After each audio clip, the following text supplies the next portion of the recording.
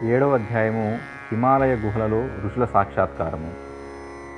నేను గుహ నుండి బయటికి వచ్చి గురుదేవులతో పాటు హిమాలయాల్లో అంతరిక్ష మార్గంలో ఆయనను అంటి పెట్టుకుని నడిచేశాను. ఇవాల్టి యాత్ర ఉద్దేశము పురాతన ఋషుల తపోభూముల్ని దర్శింపచేయుట.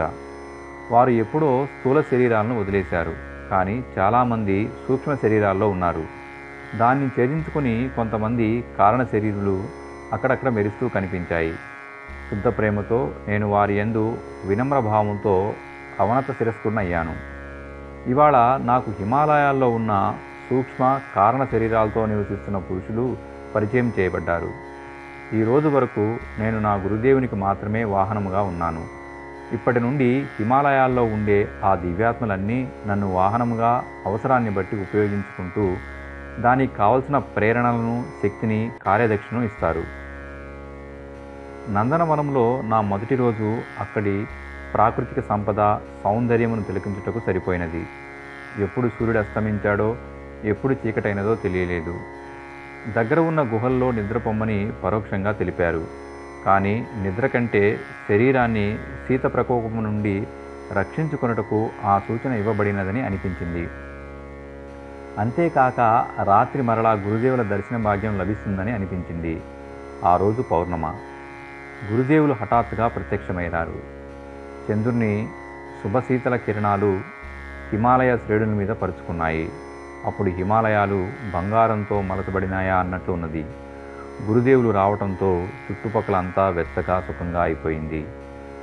చాలా విశిష్టమైన కారణం వల్లే గురుదేవుల ఆగమనం జరుగుతుంది కనుక ఏమీ అడగకుండా ఆయనను వెనువెంటనే నడవటం మొదలుపెట్టాను. సిద్ధులు ఆకాశ గమనం ఎందుకు చేస్తారో అర్థమైంది.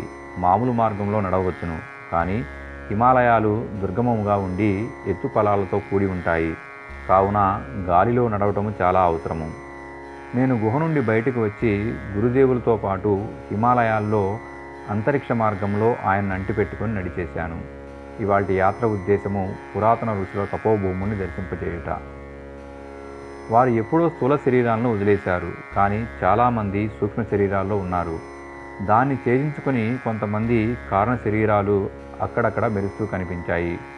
శుద్ధ ప్రేమతో నేను వారి యందు వినమ్ర భావంతో అవనత శిరస్కుడినయ్యాను. ఇవాళ నాకు హిమాలయాల్లో ఉన్న సూక్ష్మ కారణ శరీరాలతో నివసిస్తున్న పురుషులు పరిచయం చేయబడ్డారు.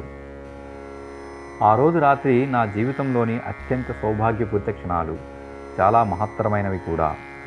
ఉత్తరాఖండ క్షేత్రాలలో వస్తూ పోతూ అనేక గుహలను చూశాను, కానీ ఆ రోజు నాకు అర్థమైంది, చూసిన దానికంటే చూడనిదే హిమాలయాల్లో ఎక్కువని. చిన్న గుహల్లో పశువులు ఉంటే, పెద్దవి శుభ్రంగా ఉన్న గుహలలో ఋషుల పూర్వాభ్యాసం వలన సూక్ష్మ శరీరాల్లో ఉంటున్నారు. ఆ రోజు అందరూ ధ్యానముద్రలోనే ఉన్నారు. వీరందరూ సాధారణంగా అత్యధిక కాలం ఇలాగే ఉంటారని గురుదేవులు వివరించారు. వారు కారణం లేకుండా ధ్యాన సమాధి నుండి కళ్ళు తెరవరు.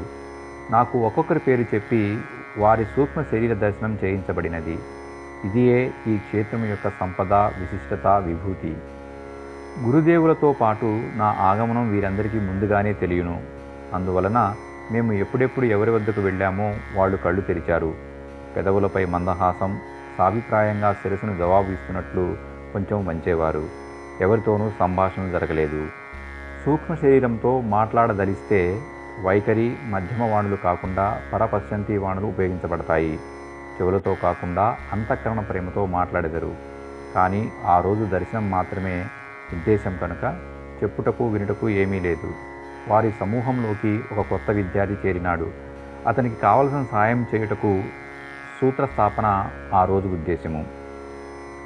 వారు అసంపూర్తిగా వదిలివేసిన కార్యక్రమాలను స్థూల శరీరం ధరించిన ఈ బాలకుడు సమయానుసారం ఏ విధంగా నిర్వర్తించబోతున్నాడో ముందుగానే గురుదేవులు చెప్పినట్లున్నారు. సూక్ష్మ శరీరం ద్వారా అంతఃప్రేరణ శక్తిదారులు ఇవ్వగలరు, కానీ సాధారణ జనులకు ప్రత్యక్షంగా సలహాలనిచ్చి సంఘటనలను క్రమబద్ధంగా జరిపించటం స్థూల శరీరం మాత్రమే చేయగలదు. అందువలనే దివ్యశక్తులు స్థూల శరీరధారులను తమ వాహకాలుగా ఉపయోగించుకుంటాయి. ఈ రోజు వరకు నేను నా గురుదేవునికి మాత్రమే వాహనంగా ఉన్నాను. ఇప్పటి నుండి హిమాలయాల్లో ఉండే ఆ దివ్యాత్మలన్నీ నన్ను వాహనముగా అవసరాన్ని బట్టి ఉపయోగించుకుంటూ దానికి కావలసిన ప్రేరణలను, శక్తిని, కార్యదక్షతను ఇవ్వగలరు. గురుదేవులు భావవాణి ద్వారా నన్ను అందరికీ పరిచయం చేస్తున్నారు. వారు ఏ విధమైన శిష్టాచారము పాటించకుండా, కాలము నష్టపరచకుండా శిరస్సును పంకించి తమ స్వీకృతిని తెలుపుతున్నారు. ఈ విధంగా ఆ రోజు దివ్యయాత్ర కొనసాగింది. సూర్యోదయానికి ముందు గురుదేవులు నా స్థూల శరీరాన్ని నాకు నిర్ధారించబడిన గుహ వద్ద వదిలి తమ స్థానానికి తిరిగి వెళ్ళిపోయినారు. ఆ రోజు ఋషిలోకాన్ని మొదటిసారి చూశాను. హిమాలయాల్లో ఉన్న సరోవరాలు, నదులు, దేవాలయాలు అనేకసార్లు ఇంతకుముందు దర్శించాను. కానీ ఏ ఋషి ఎక్కడ నివసిస్తున్నారో ఇంతకుముందు తెలియదు. నన్ను నా స్థానానికి తిరిగి చేర్చినప్పుడు గురుదేవులు ఋషులను కలవడానికి నా తరపు నుండి ఏమీ చేయవద్దని ఆజ్ఞాపించారు. అలా చేయటం వలన వారి పనికి విఘ్నము కలుగు చేస్తుందని స్పష్టం చేశారు. వారు నీకు ఏదైనా చెప్పదలుచుకుంటే స్వయంగా నీతో సంబంధం ఏర్పరచుకుంటారు. నాతో కూడా షరతు అదే కదా. నీవు స్వయంగా మా తలుపులను తట్టవద్దు. నాకు నీ అవసరం ఏ ప్రయోజనం కొరకు కావాలో స్వయంగా వచ్చి చెప్పుటే కాక దానికి కావలసిన సాధనాలు సమకూరుస్తాను. ఈ నియమమే ఈవేళ నీవు దర్శించిన ఋషులకు కూడా వర్తిస్తుంది. దీన్ని కేవలం ఔపచారిక దర్శనంగా భావించవద్దు. ఈనాటి నుండి నీవు నా ఒక్కడి ఆదేశాలకు మాత్రమే పరిమితం కాదు. ఈ మహాపురుషులందరూ స్థూల శరీరము లేకపోవటం వలన చేసుకొనలేని పనులను నీ ద్వారా చేయిస్తారు. దానికి తగిన వనరులను చేకూరుస్తారు. మహాత్ములలో నీలాంటి సత్పాత్రుల ద్వారానే సంబంధం ఏర్పడుతుంది. ఇప్పటి నుండి వీరి ఆదేశాలను కూడా నా ఆదేశాలుగానే శిరోధార్యం చేసి చెప్పినట్లు చేయటానికి నీ సంపూర్ణ శక్తిని వినియోగించు అని అన్నారు. నేను నా స్వీకృతిని తెలపటం కంటే ఏమి చేయగలను? సరే అని శిరస్సు వంచాను. గురుదేవులు అదృశ్యమయ్యారు. ఈ సంఘటన నా జీవితంలో అతి ముఖ్యమైన మలుపు.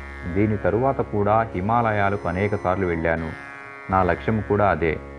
కానీ గురుదేవులతో పాటు ఈ విశ్వ వ్యవస్థను సంచాలనం చేసే ఋషుల దివ్య దర్శనము నా అంతఃకరణ మీద చెరగని ముద్ర వేసింది.